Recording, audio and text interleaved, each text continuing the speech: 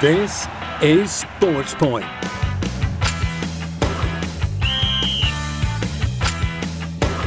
Touchdown!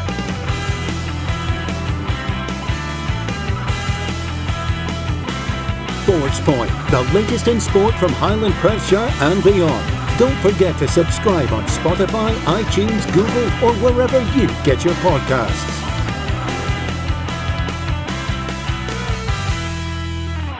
Hello, I'm Nathaniel Goddard, and you're listening to this week's slightly different episode of Sports Point. I'm joined by Fraser Lindsay. Hi, Fraser. Hi, Nathaniel. You well? I'm all right. How are you? Yeah, good. Thank you. Yes. Well, this week is going to be slightly different than our normal episodes, as myself and some other members of the team from Heartland will be coming live from Blair Castle Horse Trials on the 26th, 27th, 28th, and 29th of August, doing sort of mini podcasts throughout the course of the events. So it kind of seemed pointless to record this as we normally do on a Thursday and then talk about the horse trials, which would already be happening at the time that people would have heard this. So me and Fraser are going to do a little bit earlier. We're going to have a chat about the horse trials, and we're also going to have a chat about St Johnstone's upcoming game on Thursday in the Europa Conference League second leg. But we're going to jump in and we'll start with some horse trials, which was cancelled last year. So it's good to see that they're back, obviously, with some restrictions there, Fraser. But it is really good to see these events coming back.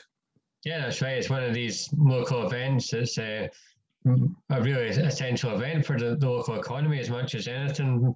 No, but it is very popular year after year. People love coming out to support, and it's great to see it come back. Yeah, they've got decent amounts of spectators allowed over the course of the Saturday and Sunday, which will be really good.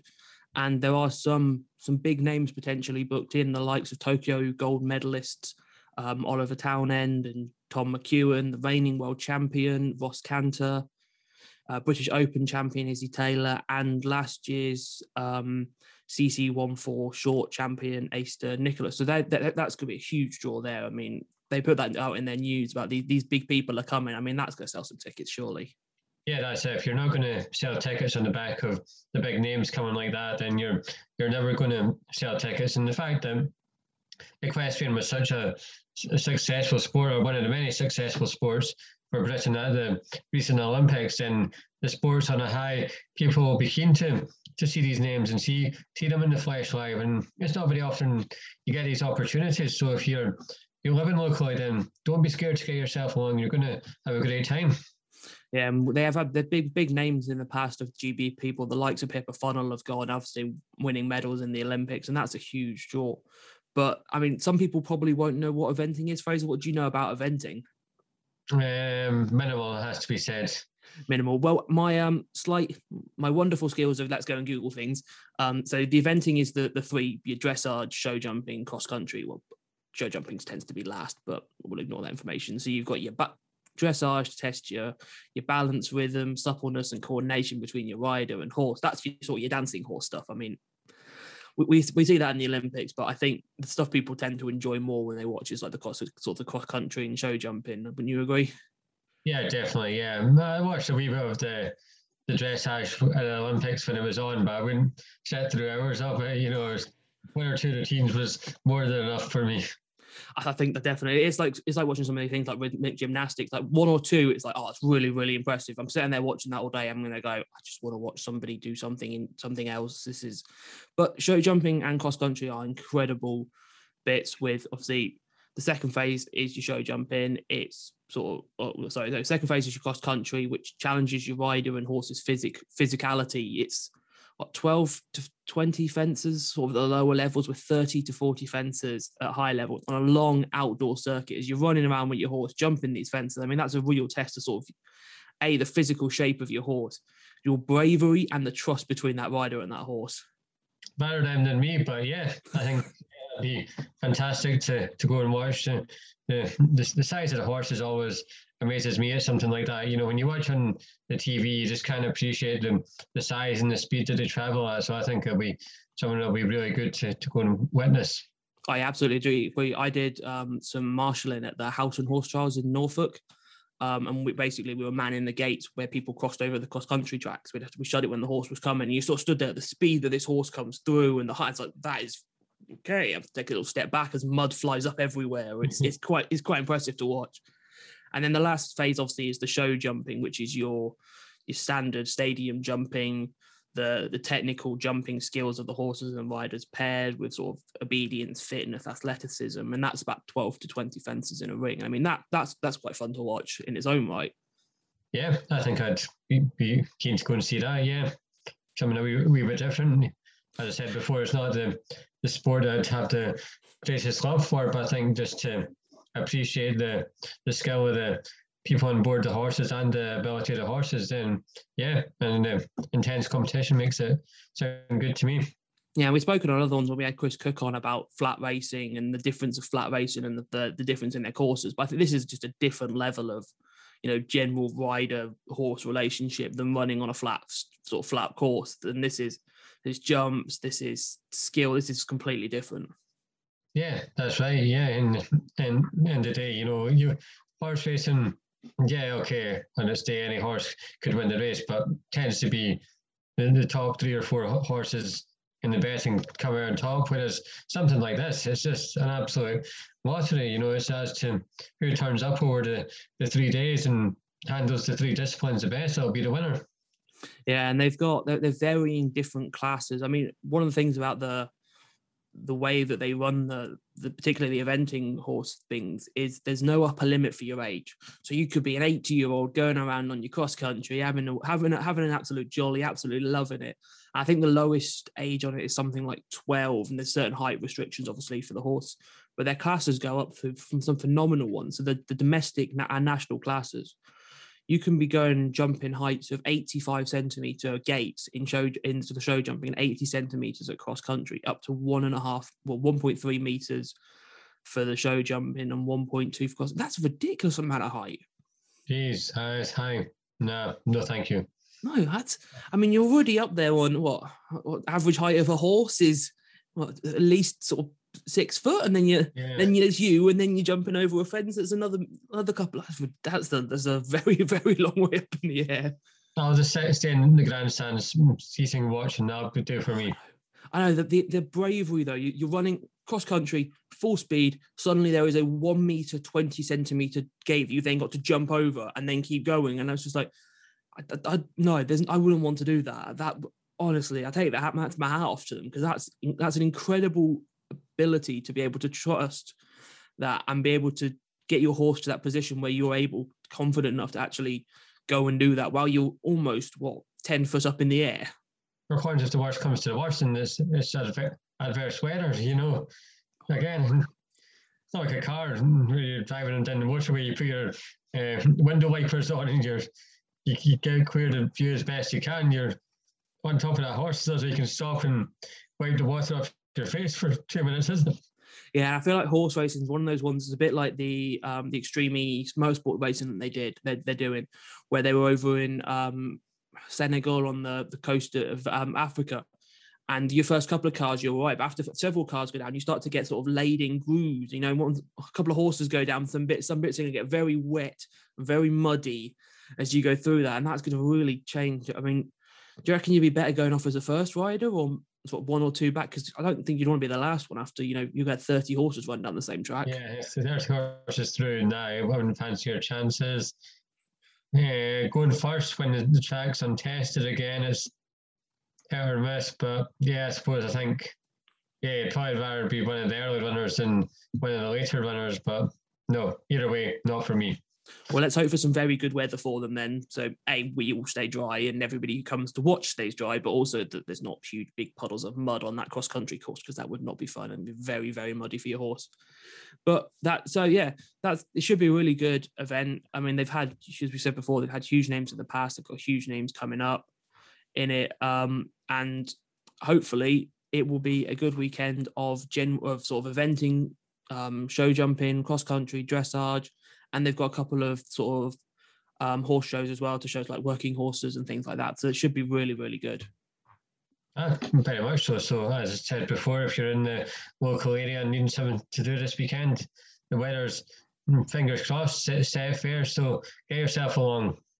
Yeah, and the thing they do with these horse trials, they have huge shopping villages as well, like go and buy your tweed jackets and your boots and all this sort of outdoor country sort of style clothing, and massive food, like different food vans and all sorts of stuff. They make a real really big day out of it, and they are worth going along. As Fraser said, if you're not end of something to do, have a look, see if you can get yourself down there, because it should be good for everybody. But Thursday, we will see St Johnstone go in what could potentially be their biggest game yet, although they claimed that the first Galatasaray won, and then the second one, and then the first leg of this one was big. So, but we'll have a little chat about the Europa League game for the sort of battle out of the Europa League. Did well in Turkey, not so well when they came home. No, well, and the day was a game where they weren't expected to win. Yes, as you said, they did exceptionally well to go to Turkey and get a draw in the first game. Yeah, they weathered a bit of a storm in the opening quarter of the game, but as the half grew on, they grew into the game, got more and more confident, took the lead in the early second half through a Jason Kerr penalty after a moment of madness by the Galatasaray defence and goalkeeper, and unfortunately the lead only lasted a matter of moments. Yes, you can argue St Johnstone maybe could have gone on to try and be a bit more adventurous, to try and have taken the win from that game, playing against 10 men. But then at the same time, you're playing against an experienced European team. Even with 10 men, it's always a risk, and the second game will come to a minute. Just what are you thinking on the first game? Yeah, I think the same sort of thing. I think possibly could have looked a little bit more to push home that advantage. Maybe chuck another body forward. Maybe, they depends on who they took off to bring it on. If they've taken off a forward, if they've got one striker left on the pitch, do you need 3 defenders up there? There's ways they could have changed, I think, to maybe try and drive home that advantage. But we knew that there was going to be a chance in the Europa League that they weren't going to get that far. But the advantage was that they would get this playoff game in the Conference League, which, if they get through, will take them straight into the group stages. Guaranteed football till Christmas, £2.5 million for reaching the group stages, plus anything extra that comes from TV rights and all of that other stuff. So there's a huge windfall to come from that. And they're in a good position again, going into the second leg, 1-1 draw away from home.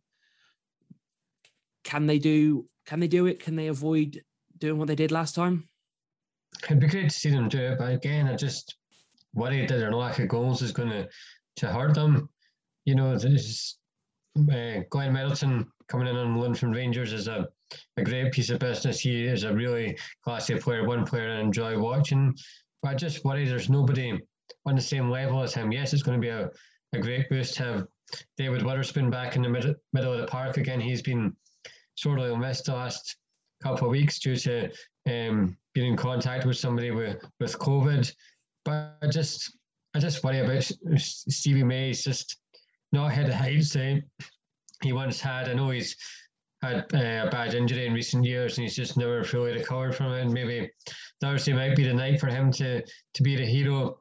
Chris Kane, he just works so hard. He's tireless with his work, but again, he's not a prolific goal scorer, and that's what St Johnstone need.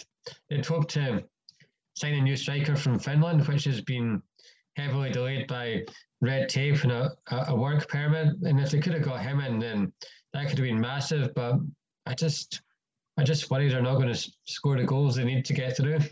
Yeah, we see strikers of premium, like 20 goals a season. Strikers are really hard to come by.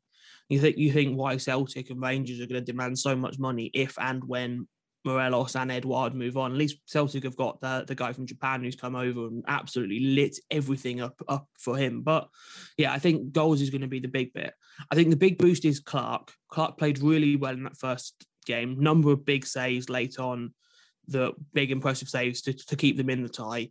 You said Middleton. I think if they use Middleton right, and I would like to see him come out of that midfield 3 and come into more of a number 10 role, give him that freedom, play him off somebody like May who can hold up a ball or flick a ball on, and because Middleton's got pace for days. Like, let him run, get him in situations where no centre back in the world wants to be running back towards their goal. And I think that's going to be part of the advantage is you've got a player like Middleton with so much pace. You can use May to flick some balls onto him and let him get in behind because he's going to cause some problems. Yeah, totally agree. And even Michael O'Halloran, he's another one that's got so much energy to burn. And again, it's just at times he gets in great position and doesn't have the final shot, but maybe Thursday might just be the night where it all comes good to him. And you mentioned Zander Clark, great news for him today, called up to the Scotland squad for the next 3 upcoming internationals. So big congratulations to him, fully deserved for his performances over the last year and a half. He's been absolutely outstanding. Yeah, it's absolutely really well deserved for him. Although here we are advocates that he should have been in the Euro squad, but each to their own, I guess. On obviously we don't make the decisions who gets to be in the Scotland squad, but yeah, he's absolutely deserved it. The way he's played over the last season, coming in and coming this one, has been phenomenal, and I think he should be it should hopefully be good for him against in the second leg if he can find some of that confidence. He's that big boost of confidence now. I think that will help them. The defensively play all right. Let's not give away questionable penalties again and some poor decision making for the equaliser. But it's nerves a little bit going to play a big part. You know, there's so much on the line with this. Yeah, that's right. And the fact it's going to be another full house in McDiarmid, which is going to help them. But at the same time, the fans are going to expect so much. They didn't expect a lot against Galatasaray. They knew it was an opportunity they had because they knew Galatasaray wasn't the team that they once were, but they were being realistic and knew it was going to be a tough ask. Yes, again, the game on Thursday is a really difficult test. This is a good team from Austria, but they know it is a game that is more than winnable for them if they just put all the areas of the game together. They know they've got a strong defence where they build their foundation from, and it has been so successful from it. Just needs that more from the middle of the park going forward to complete the job. Yeah, but as you said, Wotherspoon should be back, which should give a big boost to that midfield. Utilise Middleton in the right way, and there should be some problems. And I mean, the best of luck to them. I will be there, hopefully, watching them win, which would be really good. Let's not hope for extra time and penalties because nobody wants extra time and nobody wants penalties in a match like this. No, definitely not. No, penalties is just such a pure lottery. It's great for the neutral sitting at home watching when you can just don't need to care either way. But when it's a team that you've got such close interest involved in, every penalty becomes worse than the one previous, as you can relate to all too well going back to the Euros. Yeah, absolutely. Well, I mean, I don't know what you mean about it's fun for a neutral. I watched the Man United Villarreal and I was bored to tears. Just somebody save somebody or something he missed. I mean, that was some of the worst goalkeeping and penalties I've ever seen in my life. No, it's entertaining just to see poor David De Gea miss at the end. Yeah, nobody wants to be in that. Penalties are horrible. I guess we should do our one where you do the MLS rule or what was it Jim said? Turn the lights off for 15 minutes. I think it'd be great if they brought that entire game, the MLS style penalty shootout. I thought it was such entertainment, you know, as opposed to just a standard shot from 12 yards out. I like the MLS way of doing it. I thought it was quite novel and interesting, but it never seemed to last for very long over there. No, well, good. Best of luck to St Johnstone, and obviously congratulations to Zander Clark for his Scotland call-up. It's huge for him, and hopefully he'll get a shot in some of those games to prove that actually he could be Scotland's number one moving forward. And of course, we will be bringing you some live coverage from Blair Castle Horse Trials over the course of the event with sort of live not quite live, sort of mini podcasts, giving you a roundup of the previous day's actions and what will be coming up on that day. But that is all we've got time for today. So thank you very much for listening. And thank you, Fraser, for joining me. Thank you, Nathaniel. You have a nice time at the Horse Trials. Sports Point, a Heartland multimedia production. Find out more at www.heartland.com.